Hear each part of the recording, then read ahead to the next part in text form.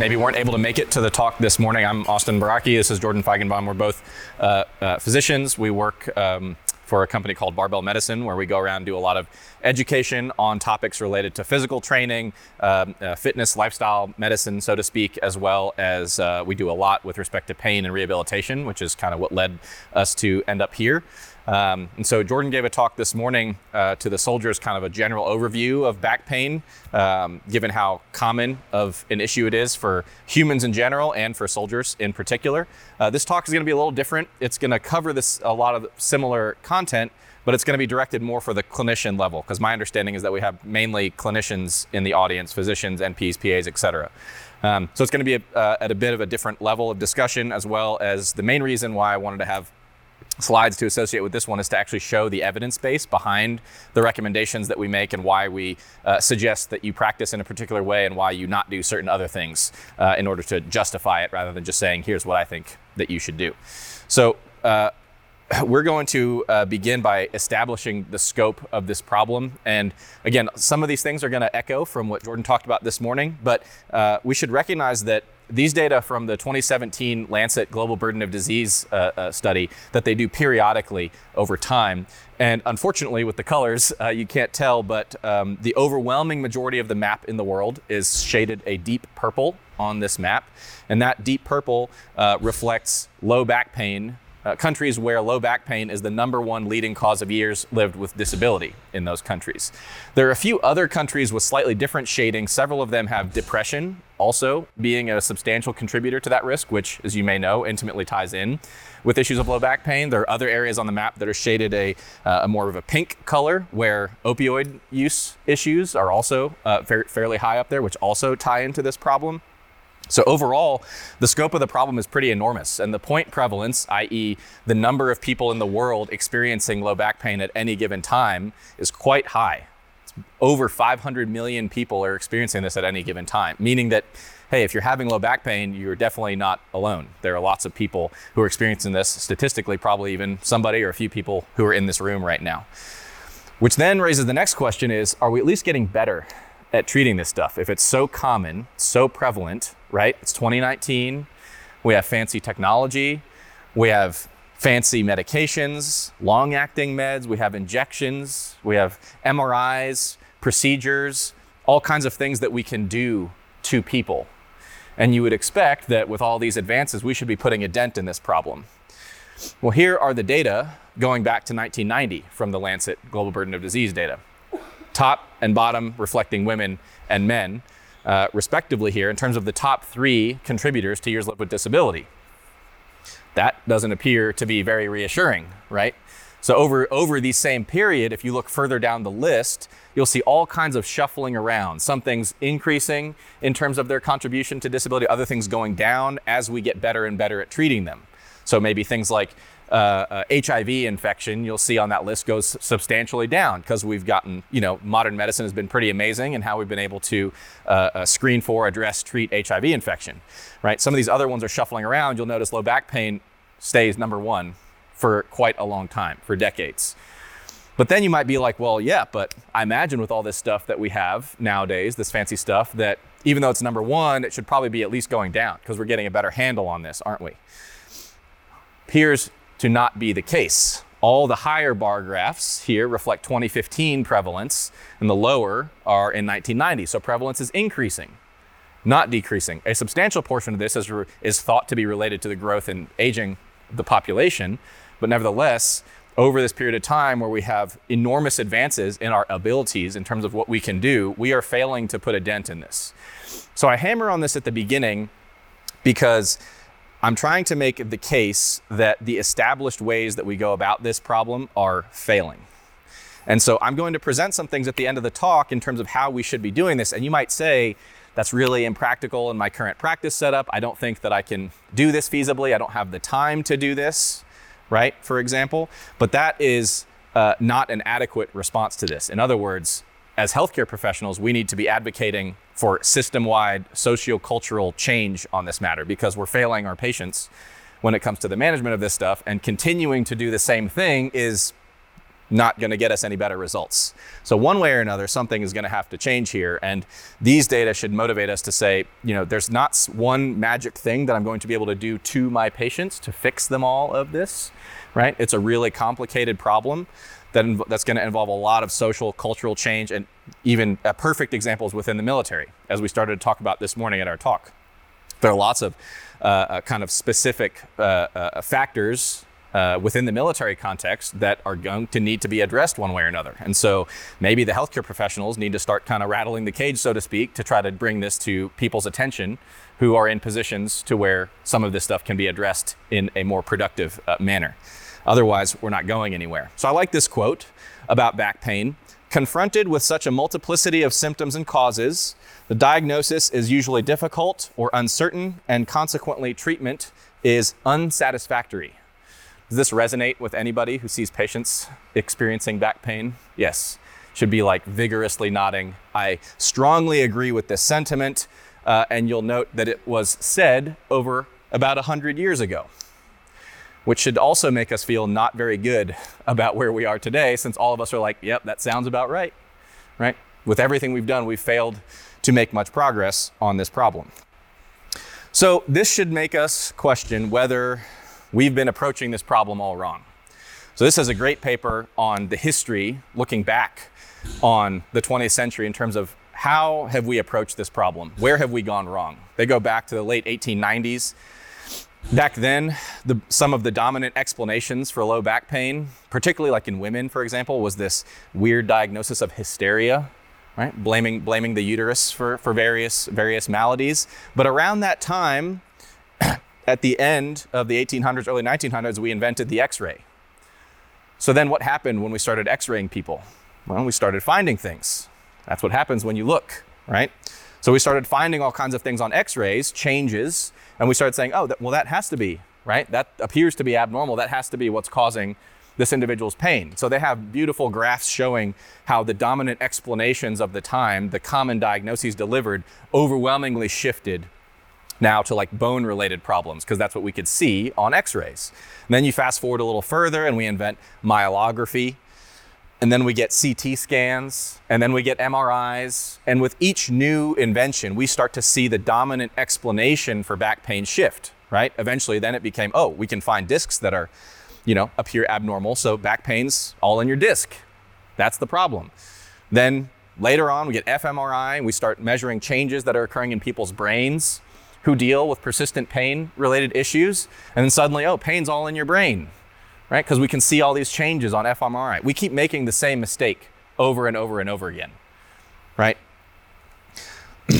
This paper, they have two quotes that we like to point out. Number one is that clinicians, like all of us, we have an inclination to trust the results of technical diagnostics more than our personal judgment, and we have an unconscious preference to favor etiologies that are visible, organic, and removable, i.e. things that we can see, things that we can do something to or about. And this is just a reflection of our training.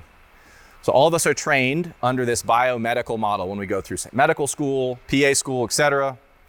The idea here is that every symptom has an underlying cause, right? We're trained that a patient presents with a symptom, boom, suddenly a broad differential diagnosis jumps into our brains, and we start asking further questions because there has to be an explanation for this individual's symptom. Because all symptoms are diseases are what cause symptoms. So that's the way we kind of think through this model. And if we remove or attenuate the underlying disease process, if we treat it, inject it, cut it out, right, then the reason for the symptoms will be gone and our symptoms will disappear. It's a nice linear model that seems to superficially make sense. And this leads us to basically constantly be in search of a singular problem to fix, right? Patient presents with a symptom, we want to find a problem to fix. That's the way we're trained.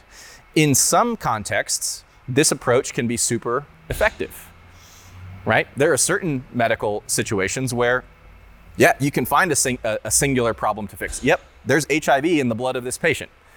That's something that we can treat directly, right? There's a malignant tumor here. We can treat that directly. With pain-related issues, this model fails spectacularly, as it has over and over and over again. since the beginning of time, effectively, when we're constantly trying to find a singular cause of symptoms. So how does this play out in your typical biomedically oriented evaluation in a clinical setting? Well, first, we have to understand our baseline rates of issues, our pre-test probabilities, our natural history, things like that we need to have a good understanding of before we can start to talk about specific nuances of pathology, evaluation, and treatment. So you guys are probably already familiar with a lot of these data, that 85% of adults experience low back pain throughout life. I tend to believe that this is an underestimate. I think real world, probably even more people tend to experience back pain throughout life. Upwards of 90% of cases are non-specific, not in the sense that it's not a big deal, that we can brush it off, that we can ignore it. Rather, we cannot identify a singular cause of the symptoms that is directly treatable, reversible. Of course, there's a very good natural history here. The overwhelming majority resolve in a matter of days to weeks. Unfortunately, on the other hand, about a third of people experience a recurrence at some point over the course of their life, which I also suspect is probably an underestimate. But this suggests that back pain is a normal experience. You'll note that the people who don't experience back pain throughout life, they are the exception, right? It's everybody else, the norm, who experience back pain. And you'll notice that the statistics here closely resemble that of something like a common cold. Tons of people experience that. Most of the cases, if we went and hunting for a diagnosis, we would come up empty outside of maybe some viral PCR tests and things like that. And the overwhelming majority are going to resolve, right? It's part of life. But of course, in your biomedical evaluation, you're going to be looking for red flags. Now, these are also, unfortunately, imperfect.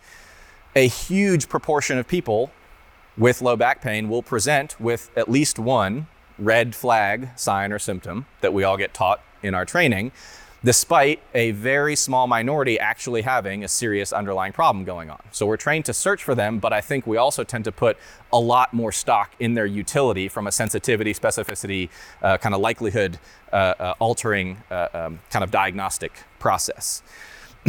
In other words, most of them don't actually change the post-test probability of severe underlying causes all that much, or at least not nearly as much as we like to think, right? So having a history of cancer, major trauma, or being on chronic corticosteroids are situations that should get anybody's attention. And of course, we all need to be aware of not just the pretest probabilities in general, but those in our particular clinical populations. So I work primarily in inpatient hospital medicine, which means I see all the zebras, right? The epidural abscesses, the vertebral osteo, all that kind of stuff. Whereas in outpatient medicine, particularly in a generally young, healthy population, you guys' pretest probability is even lower. So you need to have quite a lot of evidence to make a case that something horrifically wrong is going on with this individual, right? What about when we do our history and then we go to our physical exam, right? Everybody has physical exam nostalgia for the good old days where you could make really good diagnoses based on exam alone, until you actually look at the performance statistics of a lot of these tests, right? So there's been data on bony tenderness, soft tissue tenderness. We're all trained to poke around, oh, you're sore there. You probably have a muscle spasm, right? It's something that I hear people say all the time. Or SI joint testing to localize that you have SI joint pain.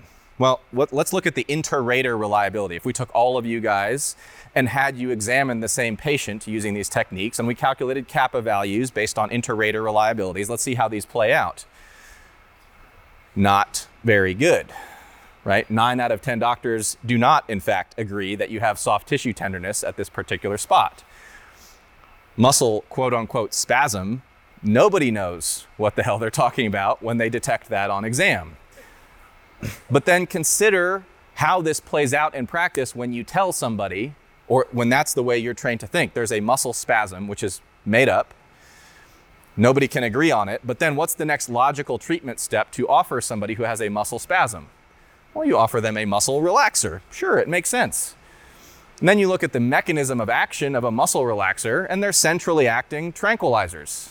Right? They don't do anything at the muscle, right? You're not giving them succinylcholine or vecuronium to actually relax their muscles, right? Because that would be bad to actually block their muscles from contracting. So think about the impact of the words that we use to diagnose something and how that impacts your next step in terms of your treatment preferences. Because the same thing plays out with patients. The words we use to label these diagnoses then inform their treatment preferences as well. You tell somebody they have a particular medical diagnosis, well, logically to them, the next step is that I need to get surgery. So I'm going to keep coming back to this idea of language and the words we use to describe this because it has huge implications for how this stuff plays out in the real world. This in particular is just to point out that, hey, your physical exam when it comes to back pain, probably not as good as you thought. Maybe don't worry too much about these particular sorts of findings. They're not diagnostically useful, okay? What if we send them through the answer donut, right? This thing tells us exactly what this patient has. Of course, many of you will probably have seen these sorts of data. This is from a 2015 paper. The columns across the top are ages, and these are the incidence, or the prevalence, of these findings in asymptomatic people who have no symptoms whatsoever across the lifespan. So you'll notice the prevalence of disc degeneration among 20-year-olds. Almost 40% of people in their 20s have disc degeneration, quote unquote. Sounds really bad, sounds really scary, right? These are individuals who have no symptoms, no problems, no disabilities, no impact on their physical function. And then you go all the way across to the people in their 80s and it says 96% of people in their 80s. Anybody here believe that? Or is it 100%? I know what I would think if I had spinal imaging on an 85-year-old and it told me flawless, no degeneration whatsoever. I'd say, wrong patient. This is not the scan that I thought. I'm looking at the wrong imaging result. The point being that you see how high the prevalence gets with age, which suggests that this is a normal age-related change, right? There are lots of other things that have that same sort of prevalence across the lifespan that we don't pathologize to the extent that we do degenerative disc disease. For example, a few things that Jordan mentioned this morning, gray hair. You look at gray hair incidence and prevalence across the lifespan, it probably follows a pretty similar trajectory, right? Maybe a quarter, maybe a third of people, particularly in their late 20s, right, might be starting to sprout a few gray hairs. But then you go to somebody in their 80s, 96%, okay, I'm gonna say it's 100%, right? Of people in their 80s are gonna have some gray hairs, but we don't go around telling them that they have degenerative hair disease, right? We don't pathologize it because it's a normal age-related change, it's not a big deal. Same thing with skin wrinkles, right? People in their 30s might start to have a few skin wrinkles. Might have a little more skin wrinkles, say if they smoke or something like that. But then by the time somebody's in their 80s, it's a normal age-related thing. They don't have degenerative skin disease. We don't need to pathologize it. So degenerative disc disease, we prefer the term normal age-related changes. I don't use it as an explanatory reason for why somebody has pain because I can't confidently link those two.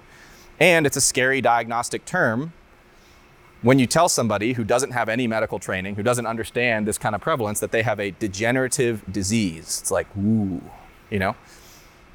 It's potentially really harmful because of how that might impact their subsequent behavior, right? They might leave your office after you told them that they had a degenerative disease, terrified to bend over, terrified to use their back, to do their ADLs, to live their lives. So the words we use here matter quite a lot. And there are some interesting other data on a lot of these other findings, including things like disc herniations, right? Even in people in their 20s and 30s, third of people, you'll find them. If you look, no symptoms, no functional impact whatsoever, right? So the point of this is not to dismiss all of these things as never relevant ever, right? But it should make you a little bit less confident if you are to pursue imaging in somebody and you are to find things. How confident should you be in tying them together to explain this individual's symptoms? Is it possible, plausible, or even likely that this finding was present long before they came to you with back pain, right? And now that you looked, you're finding it. So we need to be careful how we frame these things to our patients. And indeed, there are data on what the effects are of radiologists rewording their radiology reports to be less scary and threatening. Patients feel better about it. They feel more in control of the situation, less fearful. Which is something that I think is starting to spread a little bit more. I think the last time I worked in a VA hospital a couple of years ago, I started to see radiologists including some of these data in their findings. They would say, evidence of a herniated disc. However, it should be noted that the baseline prevalence of this in this cohort is X%. So keep that in mind when you correlate clinically, right?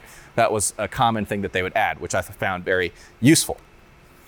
What about the predictive ability of these findings. We found a bunch of baseline asymptomatic findings, but you might be like, well, okay, but maybe if somebody has some of these findings on MRI, maybe they might be more likely to develop symptoms over time. Fortunately, we have some data on this as well. So Tanosu and their colleagues, this was published 2 years ago. They took 91 individuals with a history of low back pain. They did MRIs on all of them at baseline, checked in on them 10 years later, took in kind of an interval history and repeated MRIs a decade later after their initial one. What were the findings? They found that neither the baseline MRI at the beginning nor the follow-up MRI findings 10 years later were associated with low back pain history during the intervening 10 years. The progression of any findings, i.e. if things looked worse on the second one from the first, also didn't appear to be associated with low back pain, suggesting that maybe we're just seeing progression of normal age-related changes.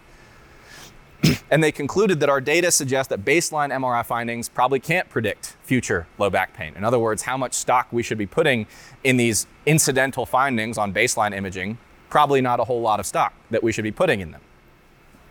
So this leads to Choosing Wisely guidelines from just about every pertinent organization you can think of on the matter, saying don't do imaging, particularly in the early phase with these patients, unless there is specific reasoning to suggest a sinister underlying etiology that needs to be diagnosed in order to alter management, right? In other words, if you were to find what you're worried about and you're still gonna say, just go about, try to stay active, I suspect this will get better with time, then still no reason to do imaging in that case.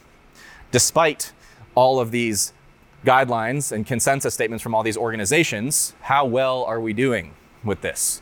This was published just last year.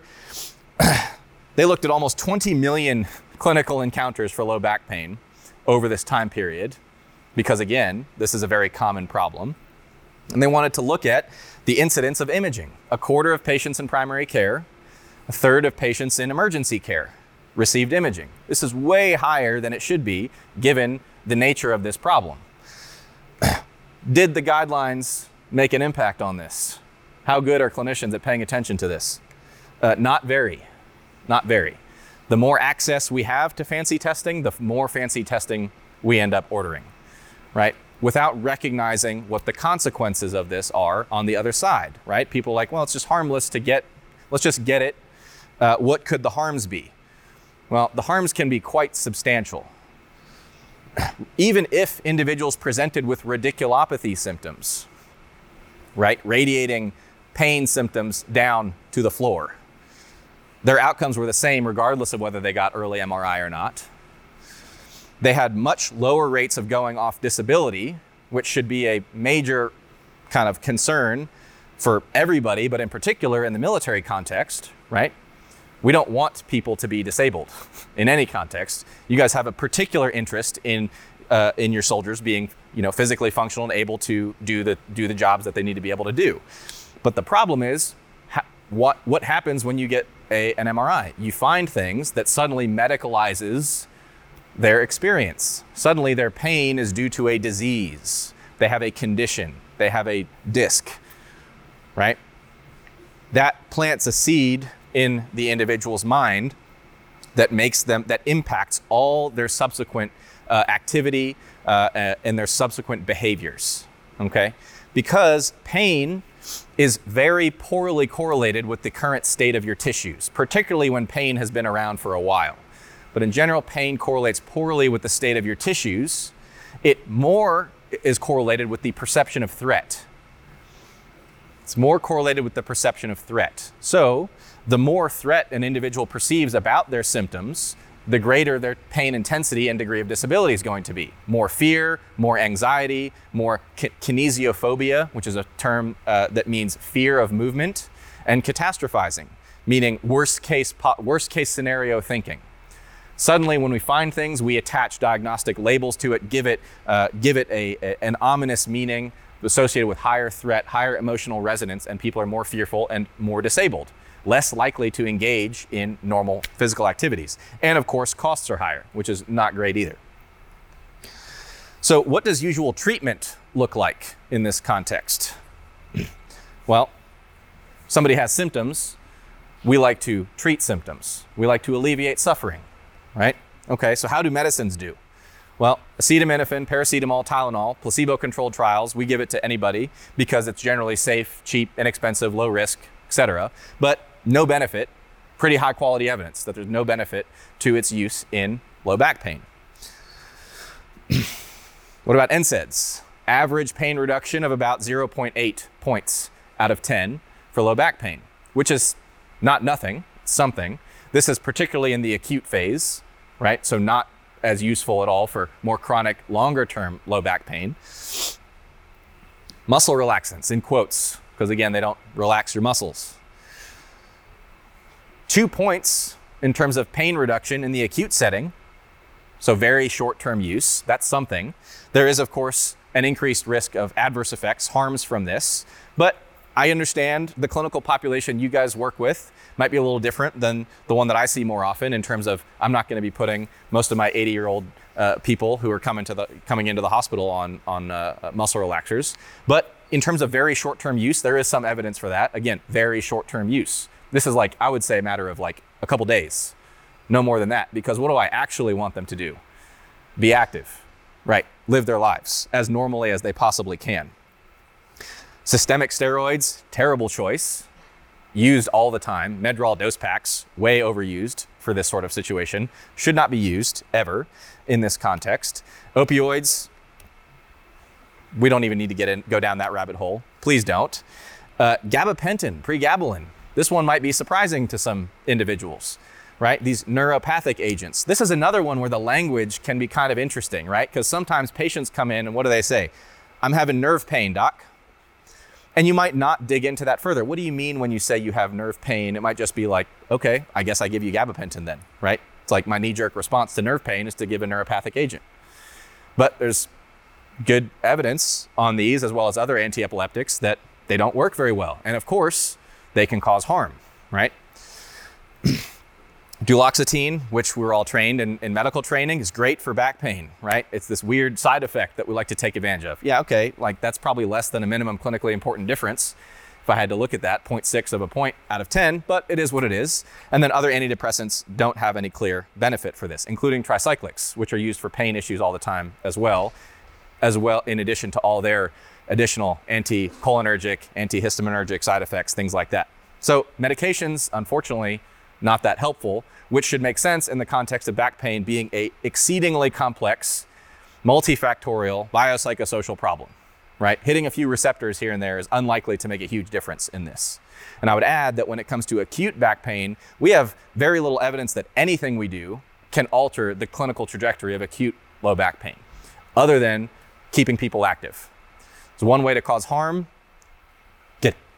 recommending rest, but all the other things that we can do for acute low back pain don't seem to really alter the trajectory. It's going to get better on its own in the overwhelming majority of people, right?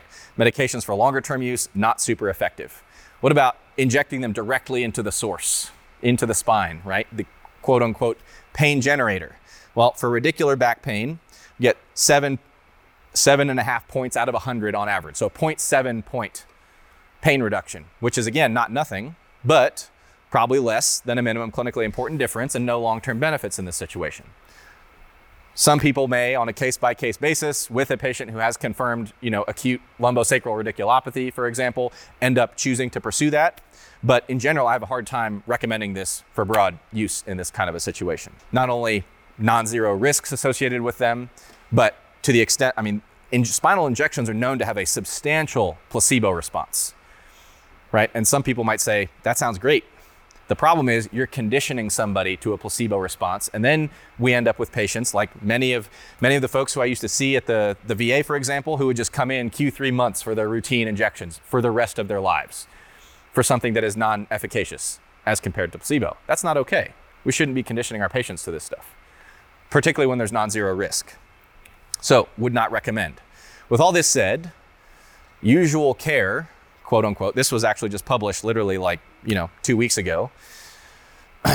Almost 200,000 patient encounters in family practice and emergency room settings. They found that less than 20% of patients in these settings received evidence-based information and advice from their family practitioner. Less than 20% received evidence-based advice. This is a big problem.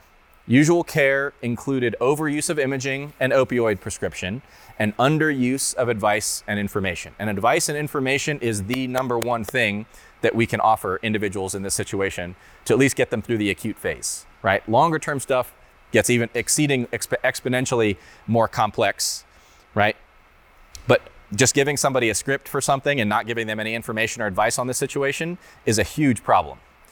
The way I like to frame this sort of situation is not unlike when you're in the hospital and there are these things called universal precautions, where you have to wash your hands before in and out of every room, or wear contact stuff for patients with certain infection-related issues. I prefer universal precautions for patients presenting with acute pain syndromes, and I'm going to treat them as if they are at exceedingly high risk of progressing to a chronic or persistent pain state. I'm going to treat them with as much education, information, advice, try to debunk myths, assuage their fears, get them active, things like that, in order to minimize the risk that they're going to progress to a chronic pain situation. Do this with everybody up front, and you'll be doing as much as you can in the acute phase. So universal precautions here. They argue that suboptimal care, as shown here, may contribute to the massive burden of the condition worldwide that I showed you guys at the beginning. So this brings up language again. The enduring impact of language on patients. When surveyed, this is a group of about 150 patients with chronic low back pain. When they were surveyed about their beliefs about low back pain, they said that they had very negative beliefs. They thought back pain was very negative, very complex. It was likely permanent. They viewed the body as like a broken machine. That was their conceptualization of this problem, that they were broken. And when asked then, where did you get these ideas from? Where did these beliefs come from? Almost 90% that said they came from healthcare professionals. The same healthcare professionals who took an oath to do no harm appear to be doing a whole lot of harm to their patients by giving them negative ideas, beliefs about the nature of their pain, the meaning of their pain, the expected trajectory, the natural history of their pain. We're giving them really harmful, negative ideas and beliefs, either in the way we say things or by failing to give them advice in many situations. So chronic low back pain in some contexts has been argued to be an iatrogenic disorder from this perspective. There are a lot of things we could be doing that we're not, or things that we're doing wrong that are harming patients. So keep that in mind. Expectations drive outcomes in this situation. So when patients come into us with low back pain, what do they want? Also, this was just published within the past 6 months. They want clear, consistent, and understandable information on all of these factors. Now you'll notice the first two, a cause of pain, an underlying pathology, diagnosis, and imaging, those are tricky conversations to have, right? It's tricky to help somebody understand that they have a symptom. Their assumption is, I have a symptom, so something must be wrong. If nothing was wrong, I wouldn't have a symptom. This is that linear biomedical model of thinking, but pain is really complicated. It doesn't fit this model. So that's a difficult conversation to have, and is a lot of what Dr. Feigenbaum talked about this morning with the soldiers in terms of how to frame this, and we'll come back to this. But they also want information about the prognosis of their symptoms, the impact on their future disability, their ability to work. They want to know about precipitants of low back pain, i.e. flares, and what they should do in those situations, how they should manage those. This is where we fall flat a lot. Again, failing to give information and advice to patients. It's underused in these situations. So what should we be doing? Not using a rigid linear biomedical approach, for one, right? Falling into this trap of, oh, you have a symptom, there has to be a cause. Let me go searching for it with an MRI, for example. That's going to lead you down a path of causing substantial harm and finding a whole bunch of false positives and red herrings that are both unfruitful and increase risk of disability for our patients, which is not what we want to be doing. Furthermore, there are growing arguments in the literature on this that we should be, in most cases, if possible, shifting our therapeutic target away from the pain score itself. I'm sure you all feel similarly to how I do about pain scores, but for many patients, 0 pain may be an unrealistic goal. So what should we be focusing on? We should be focusing on optimizing physical function as much as possible, right? We are limited, even with 2019 technologies, we're limited as far as how much of an impact we can have on pain. right? You can look at every possible intervention, even the stuff that we recommend, education and exercise for this kind of thing, has a modest to moderate effect on pain intensity. I can't tell you what, we can, of course, take people's pain down to zero with enough drugs, but that's not an ideal solution either. So sometimes reframing or shifting therapeutic targets to living as well as you can with some discomfort, with some pain, or optimizing physical function may be a more realistic goal or target to work towards. So what are some of these predictors of good physical function outcomes versus the opposite, being more disabled? Well, low socioeconomic status, potential for compensation, which I know is an issue in military contexts, psychological distress about the nature and meaning of pain and its potential impact on them, catastrophizing, again, referring to worst case scenario thinking. So somebody has a backache and it must mean that I fractured all my vertebrae or all my discs are now herniated. That's like sometimes people actually think like this, right? Fear avoidance behavior, the belief that because pain means damage, that means that anything that hurts, I should avoid doing it. That's a negative, harmful kind of line of thinking and leads people to become more and more disabled as they withdraw from more and more activities that are associated with any discomfort. So whereas the classic joke about doctors where a patient shows up and says this hurts and the doctor says, okay, don't do that, that's bad advice, right? We want to get patients engaging this activity that is associated with potential threat. Pain, again, being threat perception, not tissue damage in terms of a one-to-one correlation there. And that might involve a bit of a conversation, a bit of education to say it's okay to work into a little bit of discomfort, right? We want to optimize your physical function here. And low self-efficacy is a big one. This is one of the biggest predictors of chronic kind of persistent pain related issues. Self-efficacy referring to the individual's sense that they have a degree of control over the situation, that they have a role to play, that they have things that they can do about this. The opposite of this would be like a learned helplessness kind of scenario where they feel like there's nothing they can do to impact the situation. They need somebody else to fix them, to inject them, to medicate them, whatever, right? So low self-efficacy is a bad sign here. So one of the things we should be aiming for is trying to find ways to put the patient in the driver's seat on this. Get them to play a role in their own care, to understand that they have a role to play, that there are things that they can do to optimize their physical function and potentially mitigate their symptoms, ideally. And not MRI findings, as I discussed earlier, are not going to be predictive of disability in this situation. So all of this is to say it's really, really, really complicated, right? Really complicated. I fully recognize that, and that's part of why there's no easy answer here. It's part of why it's so prevalent in the world. I wish I could swoop in here and show you guys a fancy manual therapy technique to make pain disappear, but doesn't work like that, never has worked like that, and never will work like that. You have to treat the human. Treat the human, not the disc. Right? Because again, we are so tempted to find an isolated pathoanatomic cause of pain and treat that, right? This is what happens when you go, do we have any orthopedic surgeons in the audience? All right, good. This is what happens when you go to the orthopedic surgeon's office, right? You get a preclinic x-ray, which may or may not be indicated, but it's required to show up. And then they already know what your diagnosis is before you come in, right? Because they've looked at your picture. And if the picture doesn't show anything, then they probably don't need to see you because there's nothing to cut, right?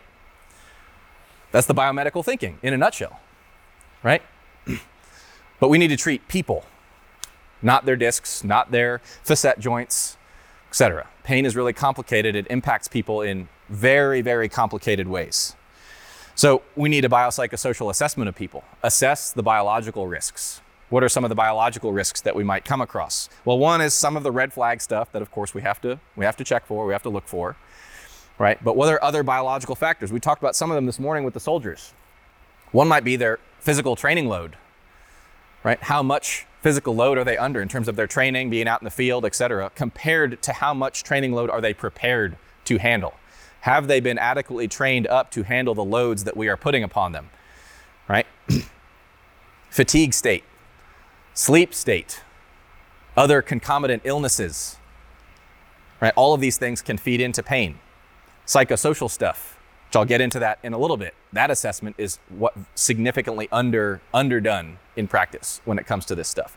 This StartBack tool is one, it's like a small questionnaire. I'm not a huge fan of these because everybody who comes to talk to you about a clinical problem, they have their own validated questionnaire that they want you to do with their patients.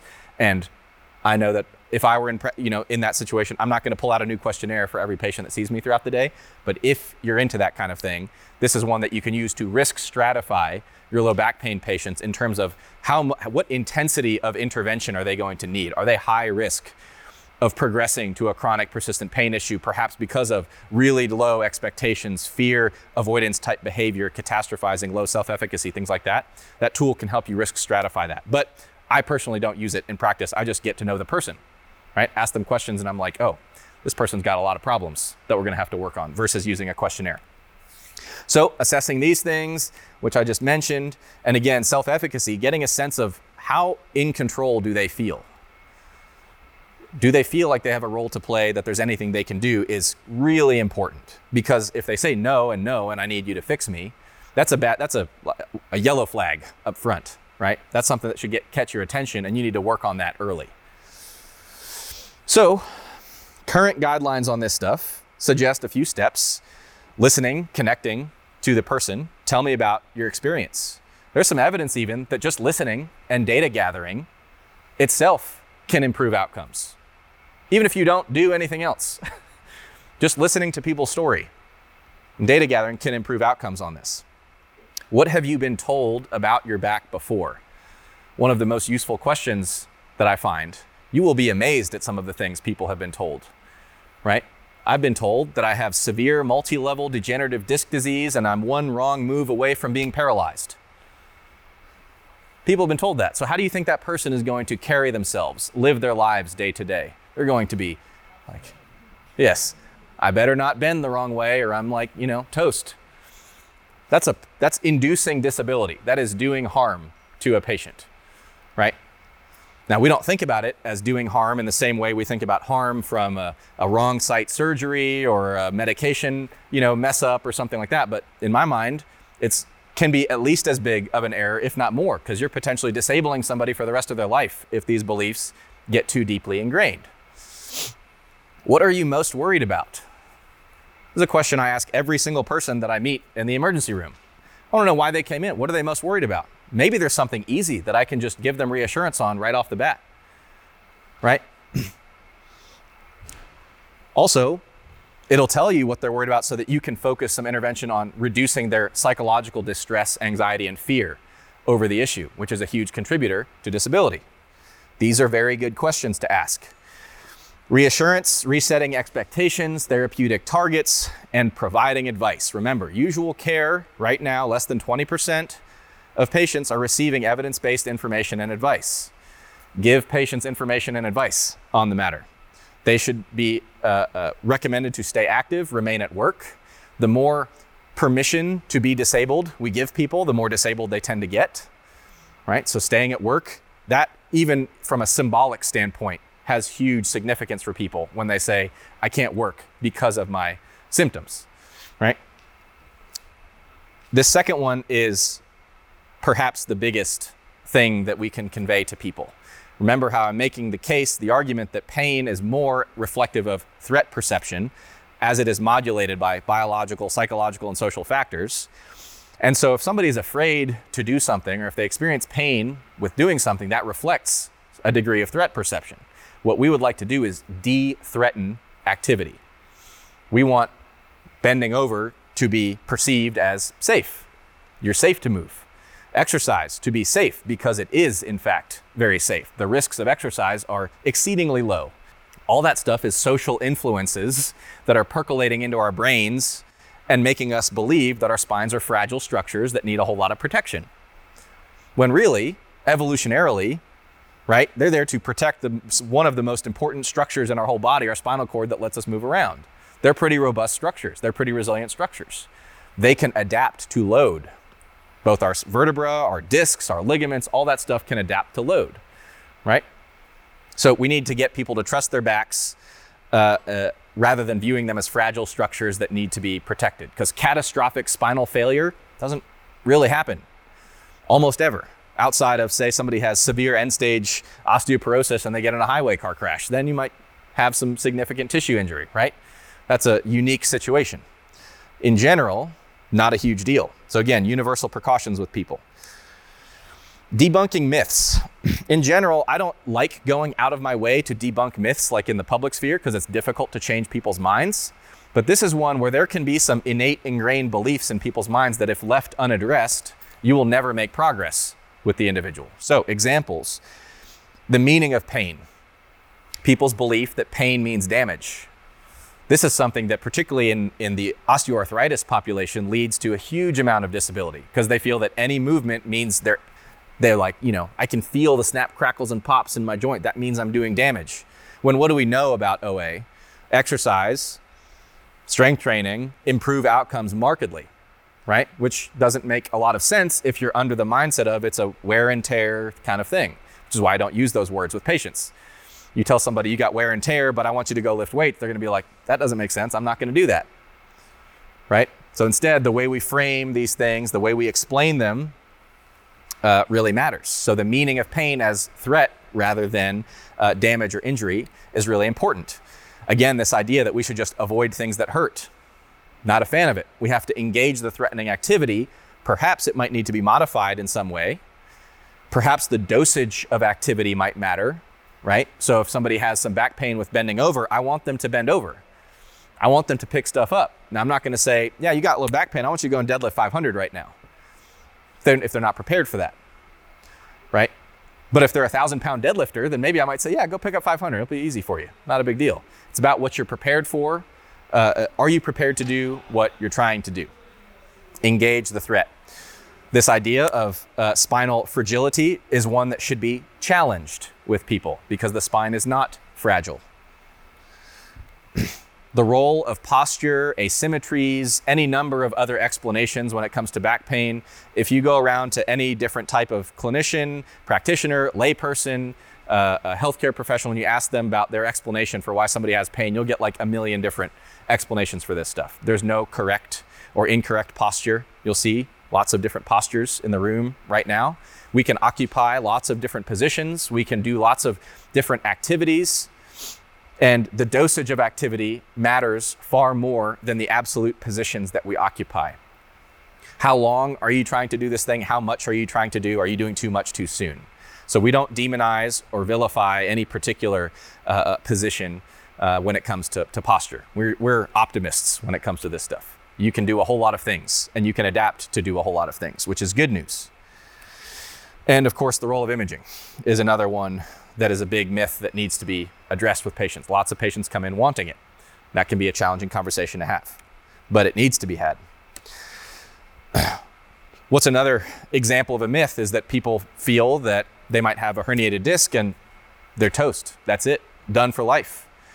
I had, about 2 months ago, I had an inpatient. She was a 65-year-old woman who was admitted for a heart failure exacerbation. And the residents were presenting this patient's case to me, and they said, oh, by the way, she's been bedbound for like 30 years. And I'm like, she's like in her 60s. What's the deal? Why is she bedbound?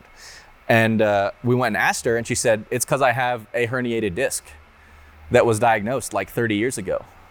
She's been in bed ever since, right? And you shake your heads, you're like, that is insane. That's ridiculous, right? But who knows what she was told at the time, right? Maybe she was told, and she had motor function in her legs. She was not actually paraplegic from this. Who knows what she was told? Maybe she thought that I have a herniated disc, my spine's done. My life is over. I can't move around, it's too dangerous. I could be paralyzed with any wrong move, something like that, right? I wonder how her life trajectory may have been different if somebody pointed out to her that discs heal, right? And this is not just a case reportable event here, even though I'm pulling this from New England Journal, not a case reportable event. Look at the incidence of spontaneous healing of herniated discs. Particularly, the worse the herniation, the higher the likelihood that it heals. Disc bulges, yeah, they're not even a problem, in my opinion.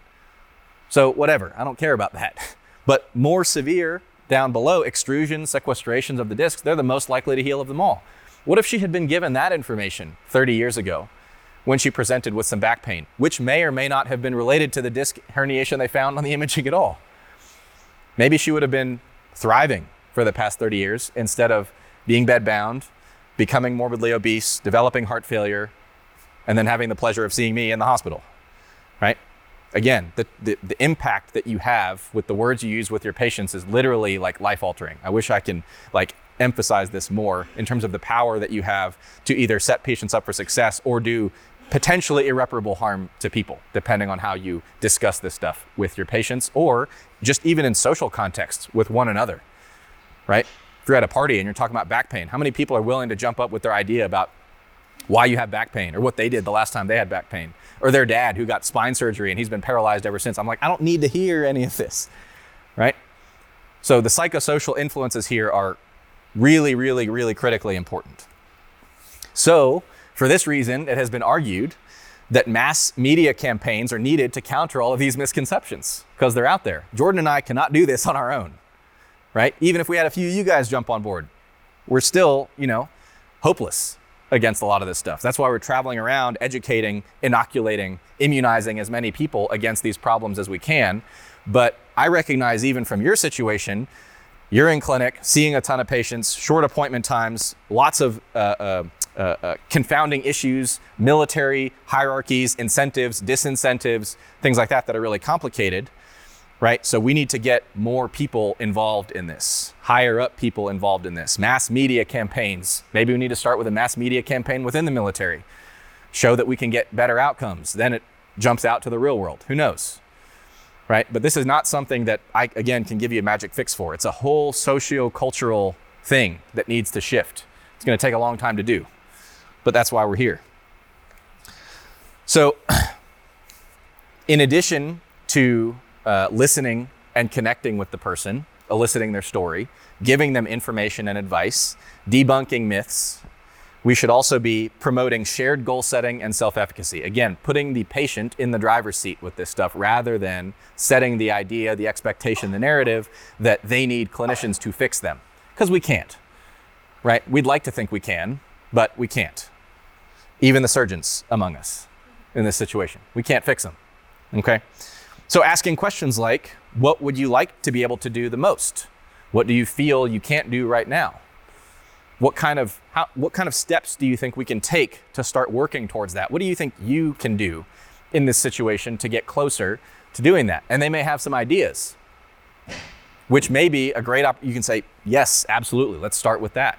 Or they might have no ideas because they have low self-efficacy and they don't believe they have a role to play. Well, you've just screened for, caught that, and you can start to work on it, right? Of course, this requires establishing some rapport and some trust with your patients, but of course, that's part of the process of treating a human rather than treating a disc, right? You don't need a disc to trust you if you want to cut it out. Unfortunately, that doesn't work. So you have to treat the human. So our overarching goals, the two things that we are here to try to do, or the two things that we try to do when we give these sorts of talks, is alter people's learned responses to pain and establish a plan for graded return to valued activities, things that matter to that person. Now, altering learned responses, this is tricky, right? Because you guys are mostly dealing with adults who are having back pain. And these adults may have had a whole lifetime of accumulated learned responses to pain based on their understanding of what pain is, what it means, what should be done about it. Maybe they grew up their whole childhood seeing a parent with a bad back, right? Who didn't move, who didn't exercise, who used a motorized wheelchair or something like that because of their back, or like the patient who I had in the hospital. How might that experience have impacted on her kids and their learned responses to pain, where they're like, oh, my back hurts. I don't want to end up like my mom. Oh no, it's happening to me. Why me? Right? So this is hard. So we have to evaluate, we have to get a sense of what people's history and experience has been with this stuff so that we can start to shift it so they can respond to pain in a more productive manner. Less fear of movement, more willing to engage in activity, particularly those activities that are deemed to be threatening, which may be a trap bar deadlift for your population. They may deem that profoundly threatening. So we need to de-threaten that activity, alter people's learned response so that their anxiety and heart rate doesn't shoot sky high when they just see a trap bar lying on the floor in front of them. That's a profoundly threatening thing to some of them. Profound threat means higher risk for pain. So we need to steer that ship in the other direction. So what does this look like? Is there evidence for this sort of thing in terms of combined shared goal setting on this stuff, plus giving people information and advice compared to just giving them advice alone? Well, here's differences in disability outcomes when it comes to pain in this situation. Just giving people advice, modest effect. Advice plus shared goal setting, regular follow-ups, checking in on that. And here's pain intensity differences. Notable differences, right? Again, we can't take pain to zero in everybody, but this is the best shot we have based on current guidelines, current evidence, and the fact that, again, less than 20% of patients are getting this stuff is a shame. So hopefully we can start to make some improvements on that front. So when we're going to recommend exercise to patients, what should that look like? What things should we emphasize more or less? Well, here's what matters less. So I would not put tons of your emphasis here. There's no one specific type of exercise that's been demonstrated to give better outcomes than any other. The specific details of the exercise program, doing sets of 6 versus sets of 8 versus sets of 12. In pain-related issues, no evidence to believe that any one is better than another prospectively. It'll just be based on how the individual feels about exercise, their perceptions, and what they're willing to engage in. Specific exercises, as well as we do not prefer putting an inordinate amount of emphasis on moving perfectly. There is no one perfect technique. People move in a variety of ways. They can adapt to move in a variety of ways. And additionally, constantly barraging people with narratives of you have to move perfectly, you have to do it this way. If you do it wrong, what happens? Your spine explodes. Bad things happen. That's counterproductive. That's increasing the threat associated with movement and exercise, right? So we teach people, we coach people ourselves, we teach them lifting technique and how to lift efficiently and how to lift the most weight, because that's what a lot of people want to do. But we don't pair it with a narrative of pair it, not parrot like the bird, but pair it with a narrative of you must move this way, otherwise horrible things will happen. That's really harmful. Because again, then what happens is you have somebody setting up for their deadlift and they are hyper vigilant, focused on their low back. Like, if I feel anything wrong here, I need to stop and sprint out of the gym, because this is he told me I have to move perfectly because it's such a dangerous thing after all. It's like, no, it's not particularly dangerous. Resistance training is pretty safe. You can move in a whole lot of ways. If your spine flexes a little bit, it's actually not a huge deal. So we can coach people for movement efficiency, but again, be careful the narratives, the words that you craft around this stuff. We want to de-threaten movement, not increase the threat value associated with movement. On the other hand, what matters more is people's perception of exercise. Is it threatening? Is it dangerous? Right? Most people out there, I won't say most because I don't have a reference for that, a lot of people view resistance exercise as dangerous, which does not have supporting evidence for it. It's quite safe. So we need to de-threaten this activity. You guys have no choice but to de-threaten it, because your soldiers are going to have to do it. Right? I don't think they're going to go back on this plan. Right? At least I hope not. So, because I think overall it's incentivizing good things, getting people more trained. The question again is, are you prepared to do what you're being asked to do? Or have you never deadlifted before and now you're showing up to do a 3-rep max? Yeah, that's silly, right? So de-threatening, improving perception of exercise, increasing self-efficacy, showing people that they can do this, that they have a role to play, and the dosage of activity. The dosage of activity, how many sets, reps, the absolute loads, things like that need to be start low, go slow, just like we do with medications or anything else in practice when we have time to work on things. So the ideal situation is people start training yesterday for their ACFT that's coming up in 6 months, not a week out, right? There are lots of, this all comes down to behavior change, which is like what family practice is or primary care is, and it's hard. So just as hard as behavior change in obesity or any other kind of context. But again, you guys don't have a choice. If we keep doing what we've been doing, we're going to get the same results we always got that I showed you at the beginning. Horrible outcomes, increasing prevalence, more disability. So one way or another, things are going to have to change on this front. Take-home points. Acute, nonspecific low back pain has a very good prognosis. We should tell patients this. We should set these sorts of expectations that it has a good prognosis. Give information and advice. Specifically, that they should remain active, i.e. not rest, bed rest, etc. Stay at work. We're trying to alter people's learned responses to pain, right? So if somebody's learned response over a lifetime of having maybe recurrent episodes of low back pain, I've heard this before, is, oh, I tweaked my back again. Last time I did this, I was laid up in bed for 6 weeks. What are they telling you? Their expectation is that they're going to be laid up in bed for another 6 weeks. We need to alter that learned response. Instead to say, oh, I tweaked my back, but I know nothing bad is going on. It's probably going to get better on its own. I'm just going to go on living my life, right? That's the ideal situation here. Inappropriate use of imaging causes real harm. Biomedically focused interventions, i.e. those that are focused on finding, treating, removing a specific pathoanatomic lesion, are generally ineffective and low value care. Versus a biopsychosocial approach that emphasizes patient reassurance, that promotes individual self-efficacy, and that de-threatens movement. All of these things improves outcomes. So we want to provide reassurance, self-efficacy, and de-threaten movement. And language matters. Hopefully I made that point very clearly to you guys so that you are very aware of the words you use, the narratives that you provide your patients in practice. And then if we can get that back up, that would be ideal. There's just a few references that I would recommend for you guys. One is reference for clinicians. I consider it essential reading for anyone who is in primary care. It is the Lancet Low Back Pain series. It's 2 articles published in spring of 2018. It's just lancet.com/series/low back pain, but state of the art, top notch. That stuff formed the structure for our talks. Highest recommendation. And then resources for patients. There are a few, and these are more for persistent or chronic pain, because again, acute pain, low back pain, there's little we can do to modify it other than staying active. One is a website called tamethebeast.org. And this is a website that is dedicated towards kind of reframing, rethinking persistent pain and how we can approach that with patients. And then there's also a phone app. It's called Curable, Curable. And this is effectively like CBT in a phone app for patients with persistent pain. It provides a lot of this education and reinforcement and lessons and stuff like that for people who are working through chronic persistent pain-related issues to educate them on this stuff. So it's called Curable, and Tame the Beast is the website. Lancet series for clinicians. That's all I have. Thank you guys very much, and happy to take questions.